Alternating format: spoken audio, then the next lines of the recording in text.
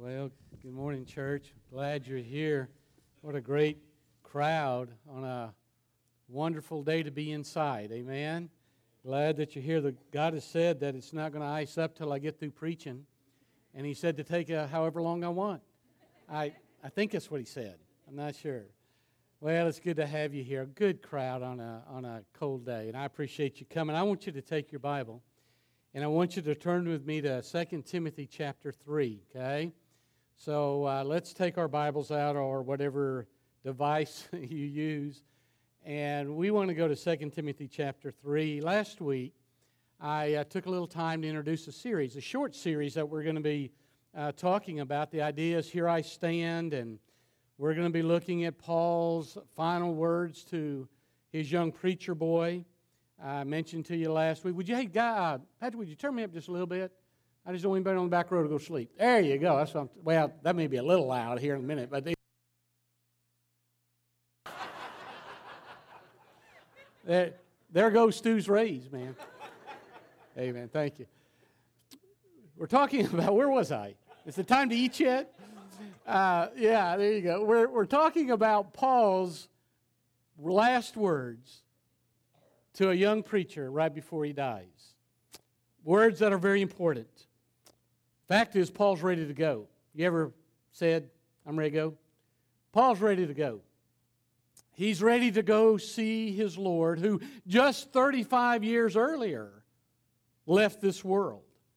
And he's trying to help Timothy prepare to be a minister, to be faithful to the gospel, to minister to God's church in a challenging time.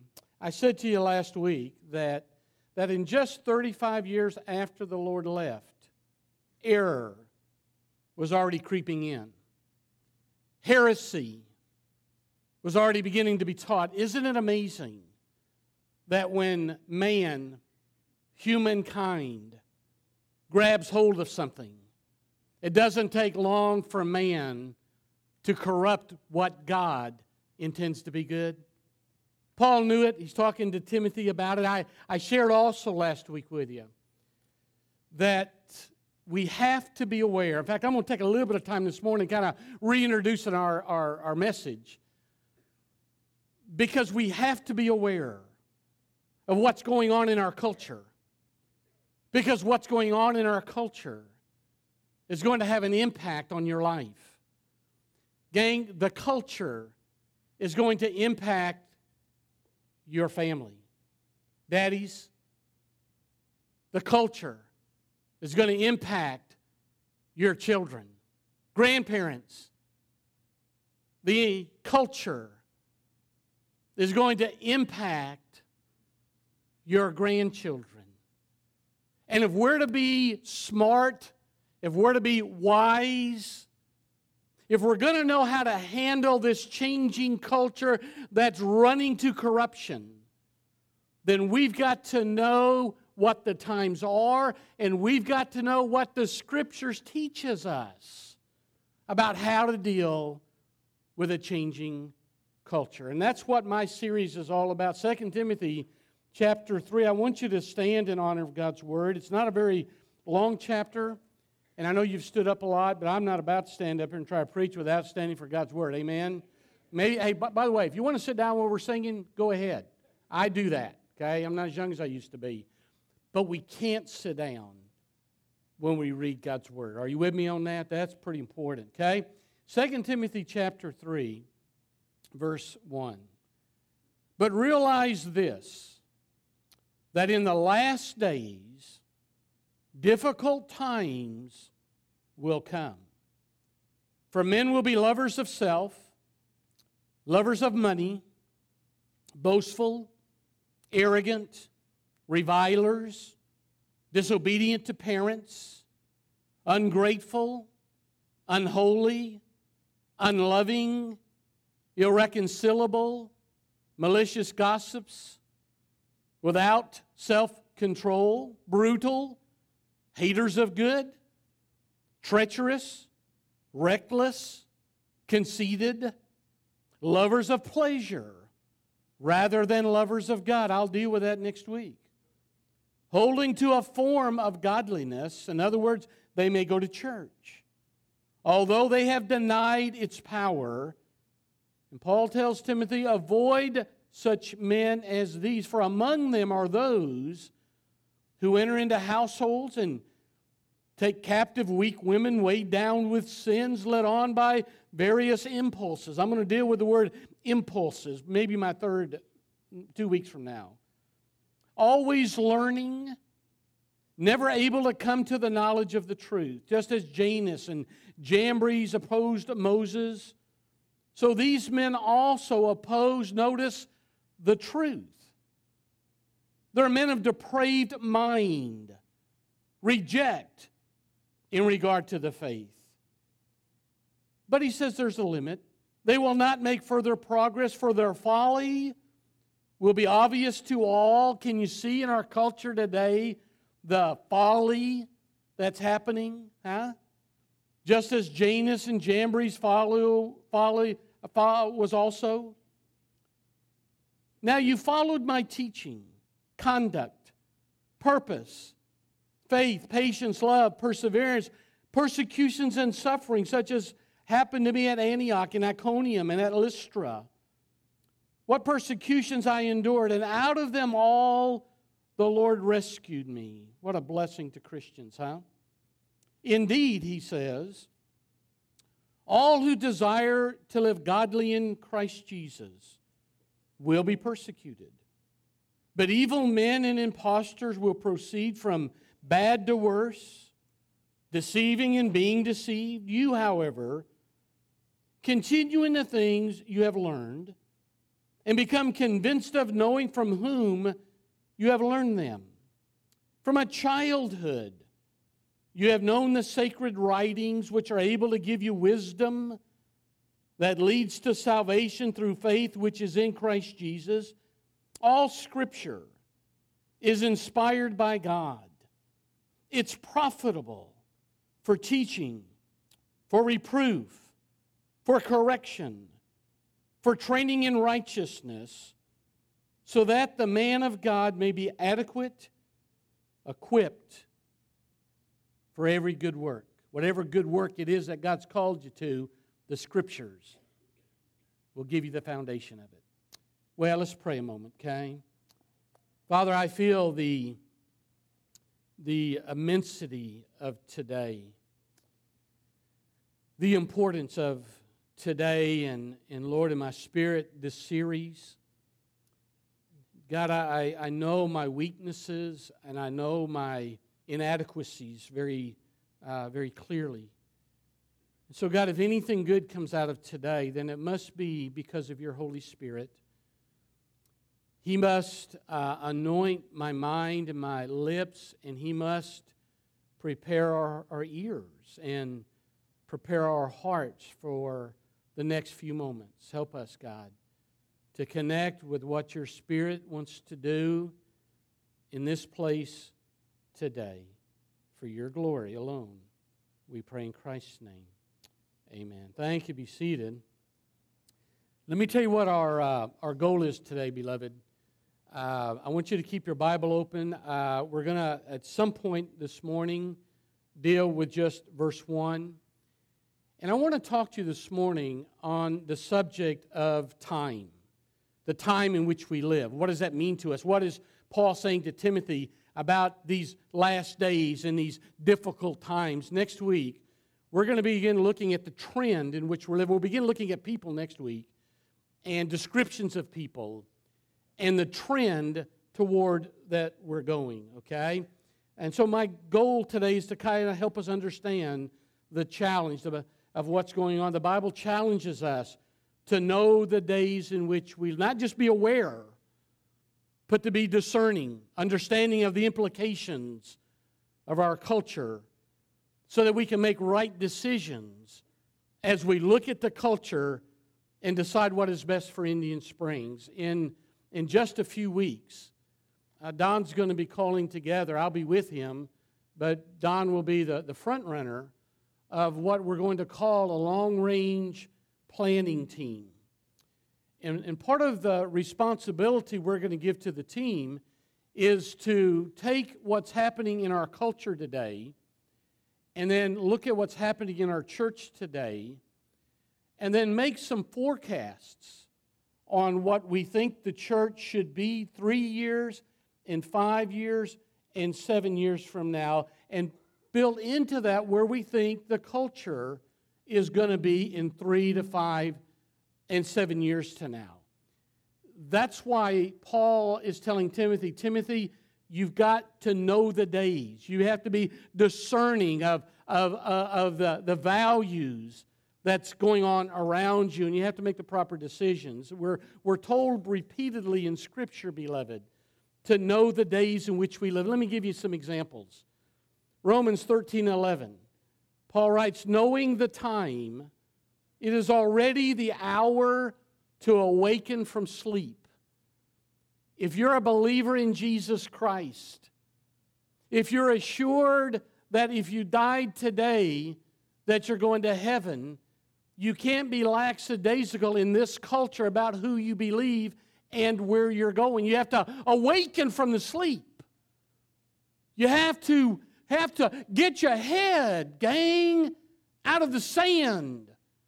You have to know what's going on. That's what Romans 13 talks about. Ephesians 5:16. Make the most of your time because the days are evil. What Paul is saying there is, listen, you've got a short period of time here. For some of you, it may be a year. For others, it may be 5 years. For some of you, you may have 20, 40, perhaps 60 years, but time is a non-renewable resource. Time is ending. You've got a limited number of time to do only what God wants you to do. Waking up, he says.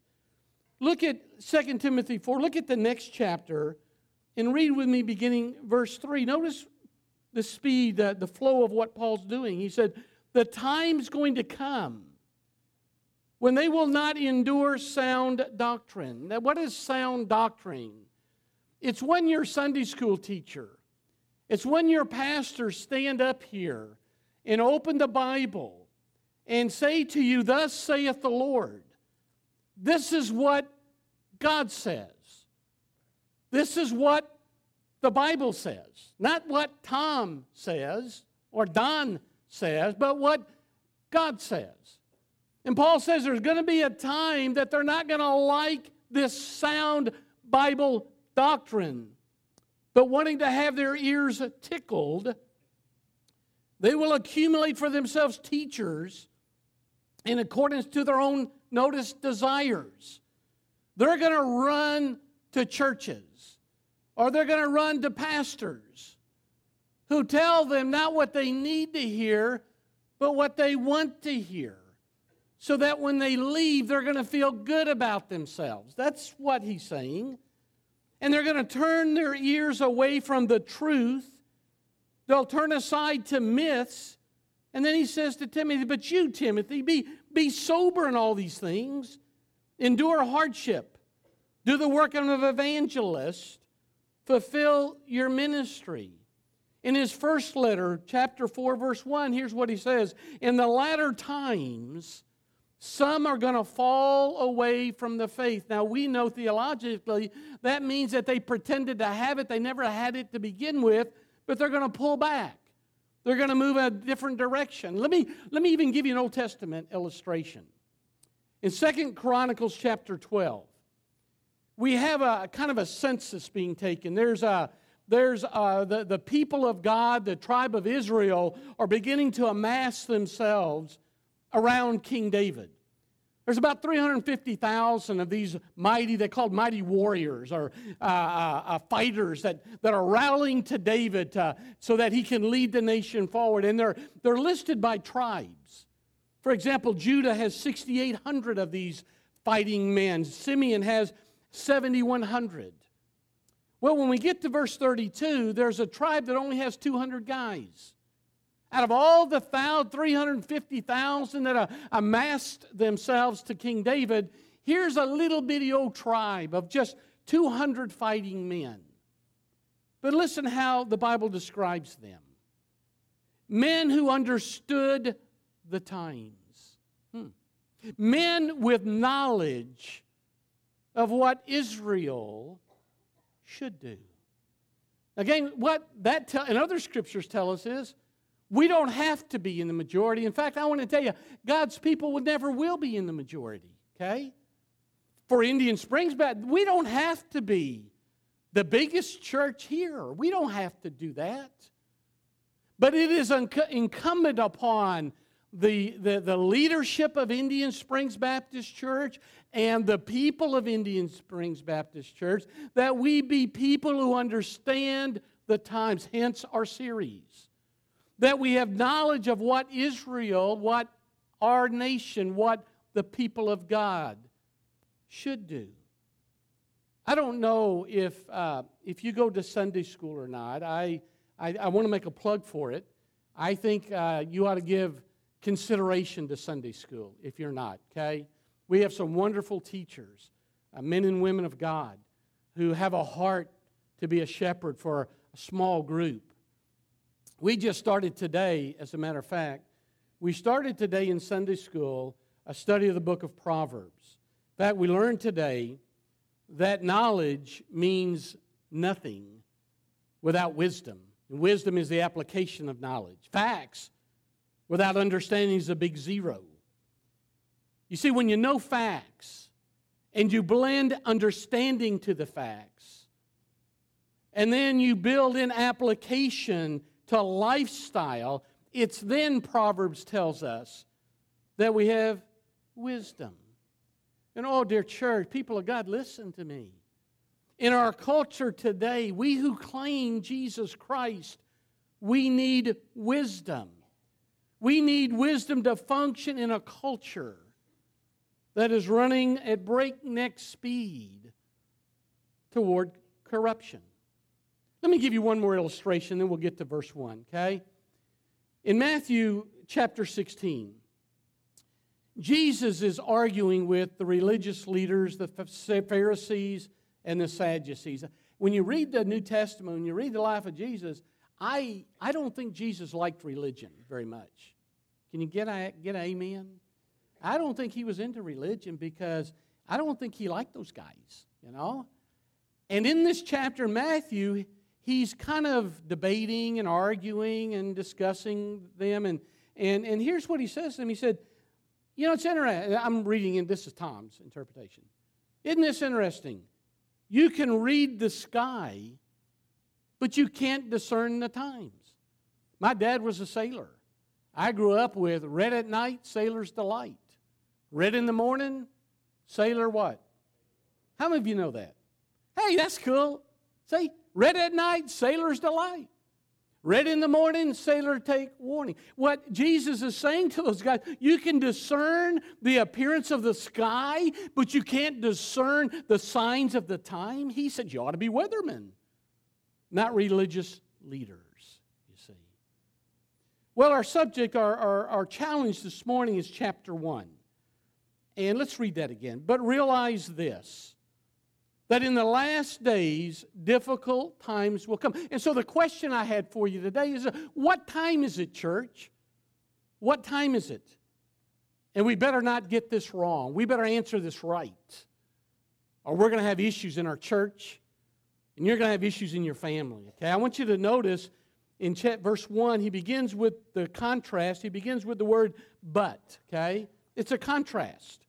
It's a contrast to what he just wrote previously. And what he said previously was, Timothy, you're to be a vessel of honor.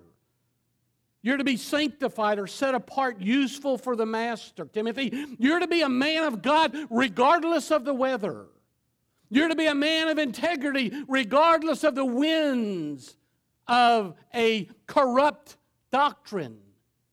But Timothy, you got to know this, that in the last days, it's going to get tough. The word realize that he uses there is one of the words for know, and it's a word that carries with it understanding. So, in a sense, what he's saying, Timothy, you better get your head around these times. You better understand what it takes for a minister to live. I would say, Sunday school teachers, you better get your head around this. I would say, Daddy and Mother, you better get your head around this. I would say to you young people, hey, kids, you better get your head around this. And then notice he has two phrases there. Two things, last days, difficult times. That's what I want to deal with for a few moments, okay? Last days. Well, what does it mean? We got a couple options. First, it could mean that these last days began when Jesus first came. He was born from a virgin in a manger, and he lived a sinless, perfect life, fulfilling the law at all points, and then was crucified, and he went to heaven, and he's preparing to come back. Now, most would say that when we're talking about the last days, we're talking about that period of time from Jesus' birth till Jesus' return. I agree with that, okay? I believe it's the day, we call it the church age, where the working of the Spirit works through the body of Christ, and those body of Christ people are the believers in Jesus that makes up the church, not the brick and mortar, but the hearts of you people, okay? And so most would say the last days is that period of time. Some say, well, it refers to that moment right before Jesus returns for His people. They argue that, people who think they ought to go get a job and dig a ditch, but they sit around arguing to write about those kinds of things, okay? Let me tell you what I think. Let me tell you what me thinks.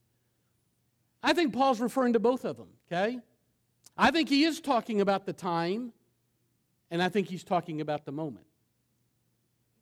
The word times that he uses is an interesting word. We have two words in the New Testament for time, okay? One of the words is the word chronos. We get chronology from it. It's a word that refers to the ticking of a clock or the marking of a calendar, okay? Chronos, chronology. I'll tell you what that is. That is when it gets about 10 minutes to 12, and you look at your watch and your stomach starts grumbling, and you're wondering if Don is ever going to quit preaching because you're getting hungry. I mean, I know you don't do that with me, so it has to be Don, right? That's chronology, okay? But listen, that's not the word that he uses here. There's another word for time called kairos, or kairos, however you want to pronounce it. And it means not a space of time, but a season of time. It's something that's marked by boundaries. We might call that an epoch, or a period of time. It has a beginning and it has an end. One said it's a period of time that is set very clearly. That's the word that he's using. So here's what I think Paul is saying. There's a period of time that began, that is marching toward the end. Now, we don't know when that end is.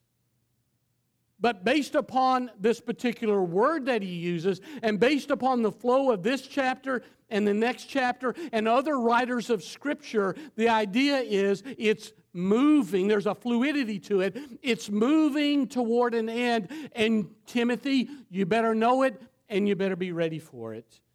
And I would say to you, dear people, you better know it, and you better be ready for it. Now, let me ask you a question. Based upon what you see today, based upon what you hear about today, what season, or where in the season is a better way, where in the season do you think we are? If it began when Jesus first came, and it's going to end when He comes back, where do you think we are?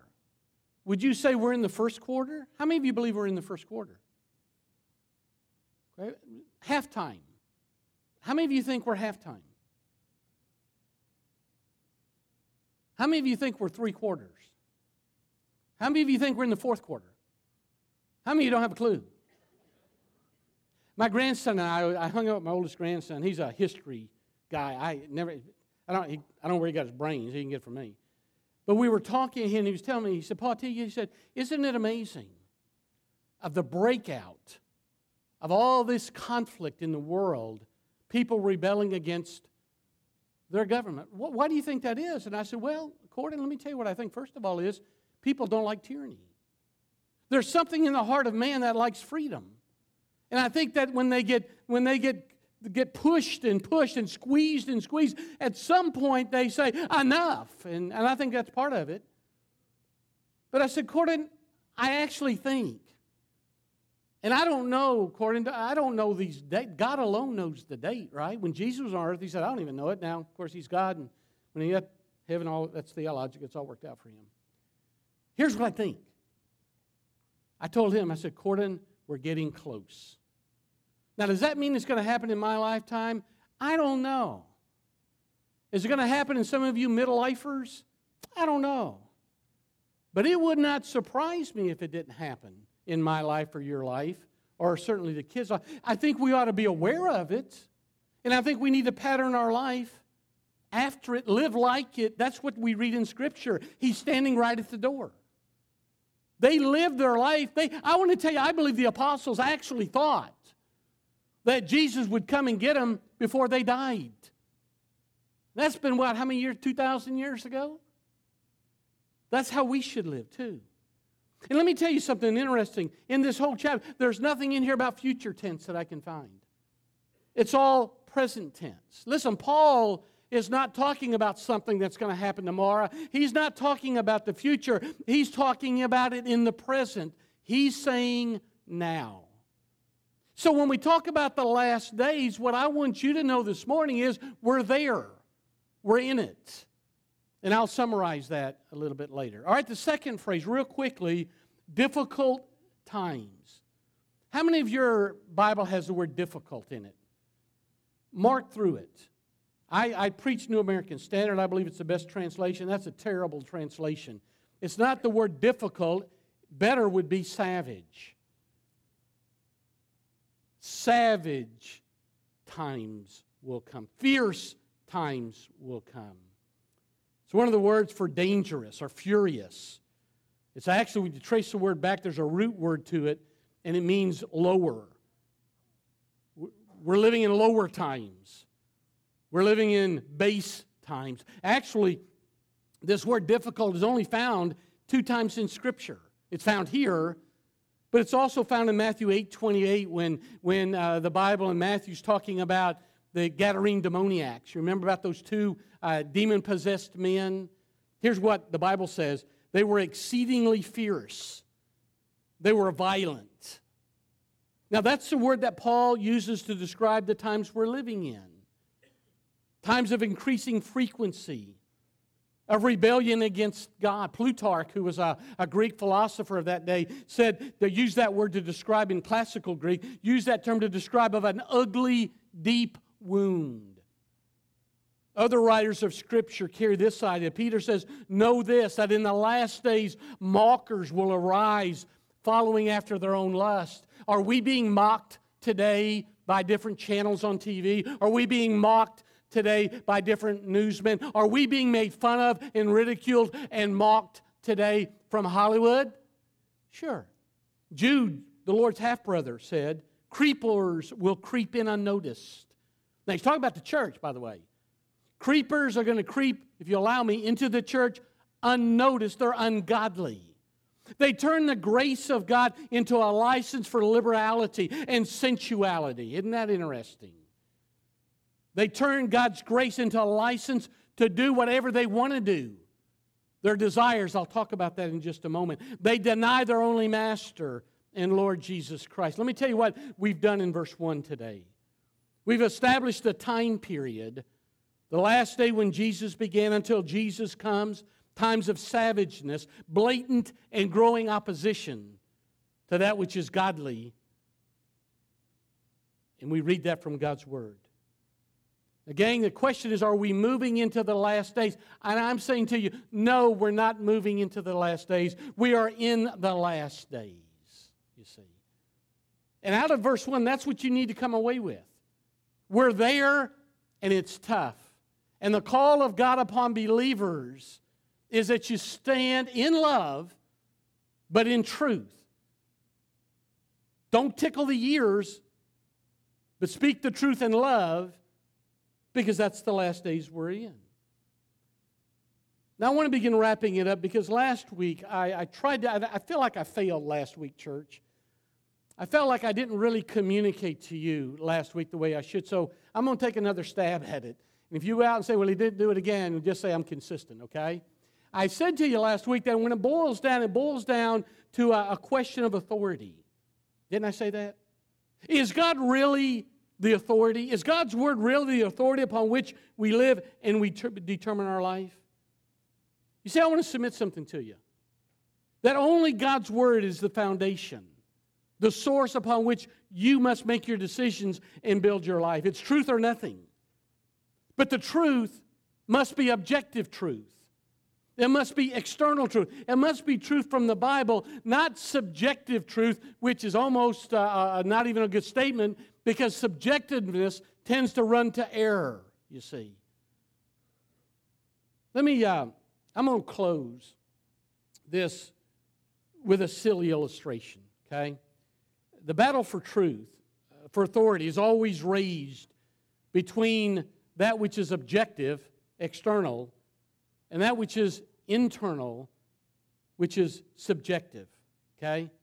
And you got to know that. You've got to decide which basis of truth you're going to live and pattern your life after. Objectively, God's Word, or internally, your feelings, your desires, and those kind of things. So let me use this silly illustration, okay?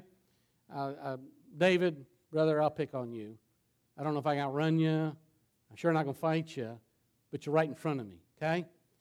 So, say David and I are talking at church here, okay? And David says to me, you know, Tom, I think I'm going to walk across the highway to Walmart and get a Coke. Now, I'm going to say, whoa, David. You can't do that. You walk across there, and you're going to get hit by trucks. You can't do it. In fact, David, this is where your imagination comes in. There's a sign out there that says, thou shalt not walk across the interstate or you'll get smashed. And so I say, David, wait a minute. David, you can't do that. You can't go across the interstate. And David says this, well, Tom, I want to. Or he says, Tom, I desire to. I feel I should. Or maybe he'll even say, Tom, let me tell you what I believe. I believe that if I walk across the interstate to get a Coke, I do not believe that any truck is going to hit me. Now, if you were in on the conversation, what would you say? Would you say, well, he feels like it? Or he wants to? Or he really has the belief that it's not going to... You wouldn't say that, would you? Here's what I'd say. David? I would say it in love, of course. David, you a dummy. No, I didn't say that. I'd say, David, wait. I don't care what you think, David. I don't care what you feel, David. I don't care what you desire. David, I don't care what your emotions tell you. David, I don't even care what you really believe. Because how you feel and what you believe and what your emotions and your desires tell you has nothing to do with truth. That's all subjective. That's all internal. And the Bible tells us the heart is deceitful above all things, desperately wicked. Nobody can know it. You know what that means in the Old Testament? It means Yaakov heart, Jacob heart. Do you remember the story of Jacob in the Old Testament? Do you? A deceiver, supplanter, manipulator, until he met God and God changed his life. What the Bible says, and what I would tell David is, David, your heart is a false guide. Your heart's driven by feelings. Your heart is driven by desires. Your heart is driven by emotion. But none of that matters when it comes to truth. Truth is not dependent upon your heart. Truth is dependent upon something external, something objective. Truth depends upon God and His Word. And oh, dear people, listen to me. We got people all over our nation today. We have people inside the church on any given side. There may be some people here right now that when they think about what they should do in life, they're saying things, I feel like it is okay to fill in the blank. God wants me to be. I am so sick of hearing that. If I've heard it once, I've heard it 100 times over. God is love. And God wants me to be happy, and so I'm going to, and then you fill in the blank. And I want to tell you, what I learned was God wants me to be holy. And I learned that when I'm holy, I'm happy. But if I'm unholy, guess what? I'm not happy. And yet we've got scores of people in our churches today saying, God wants me to be happy, so I'm going to, and it could be homosexuality, it could be abortion, it could be whatever. Where do you get that? Because you don't get that from Scripture. Or perhaps there are those that I just want to, my heart desires me to. And I just lovingly say to you, that's subjectiveness. And that's wrong. And you'll never understand truth that way. Objective truth, God's external objective truth of the Word, beloved, is the only basis upon which you and I, in this culture especially, you and I can make the right decision. And by the way, it's what we'll be judged upon ultimately. Are you ready for that? Huh? Let me close. Look at chapter 2 for a moment. And I want us to read verses 24 through 26. And let me just maybe you'll get a sense of Paul leading into chapter 3. He says, the Lord's bondservant must not be quarrelsome, but be kind to all, able to teach, patient when wronged, with gentleness correcting those who are in opposition. Now let me stop for a minute. That's important. See, I don't like abortionists, but I'm not going to blow up their buildings. And I'm not going to shoot abortion doctors. That's anti-God, right? I'm going to stand in the pulpit in my classes, and I'm going to try to help people understand that homosexuality is based upon feeling and emotion and desire, has nothing to do with God's Word, and it is wrong. But I'm going to tell you, I'm not going to take my bow and arrow and shoot at them. I'd miss anyway.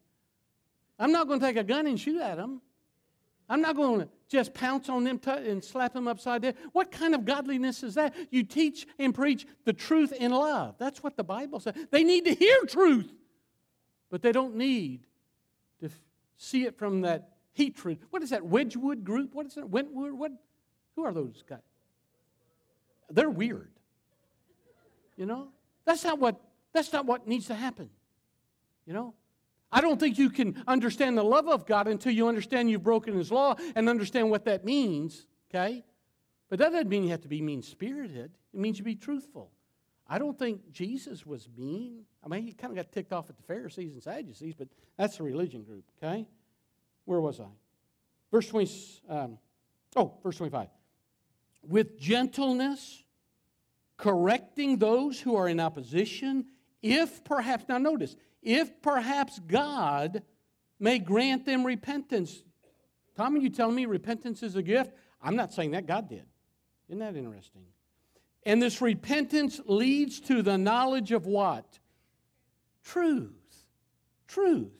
That they may come to their senses and escape the snare from the... No one comes to their senses through emotion, although there may be some of it involved. No one gets right with God based upon desire or feeling or passion. None of it. It's based upon God's Holy Spirit working upon their head and their heart toward truth. They may come to their senses and escape from the snare of the devil, having been held captive by him to do whose will? The devil's will. What does the devil want out of your life? To do his will. What is his will? Is to destroy, to kill, steal, and destroy. Do you understand, dear people? God is trying to make you aware of the fact that your enemy wants to kill you and everything that is precious to you. That's why he says you've got to accept and believe and follow my objective truth not your internal, subjective idea of truth. You see, the fact of the matter is, in these last days, only truth wins. That's it. Okay? That was verse 1. That's a lot, wasn't it? Next week, we're going to look at some more of the chapters, and we're going to look at the trends. And there's like 18, so don't freak out. We're going to summarize all 18 of them in 3 statements. And I think I would suggest to you that it would be worth your time to come, perhaps. And then we'll close out the series after that, okay? Well, this is the point where we pray, and Stu comes, and we give you an opportunity to square up with God, okay? Our pastors will be here if you need us to help you. You can pray right there. If you need our help to come, if you'd like to join, we'd love to have you. If you've never followed the Lord in believers' baptism, we're doing that next week, I believe, and love to have you come do that. And so we're going to pray, and then we'll stand. Stu will lead. Father, I love you.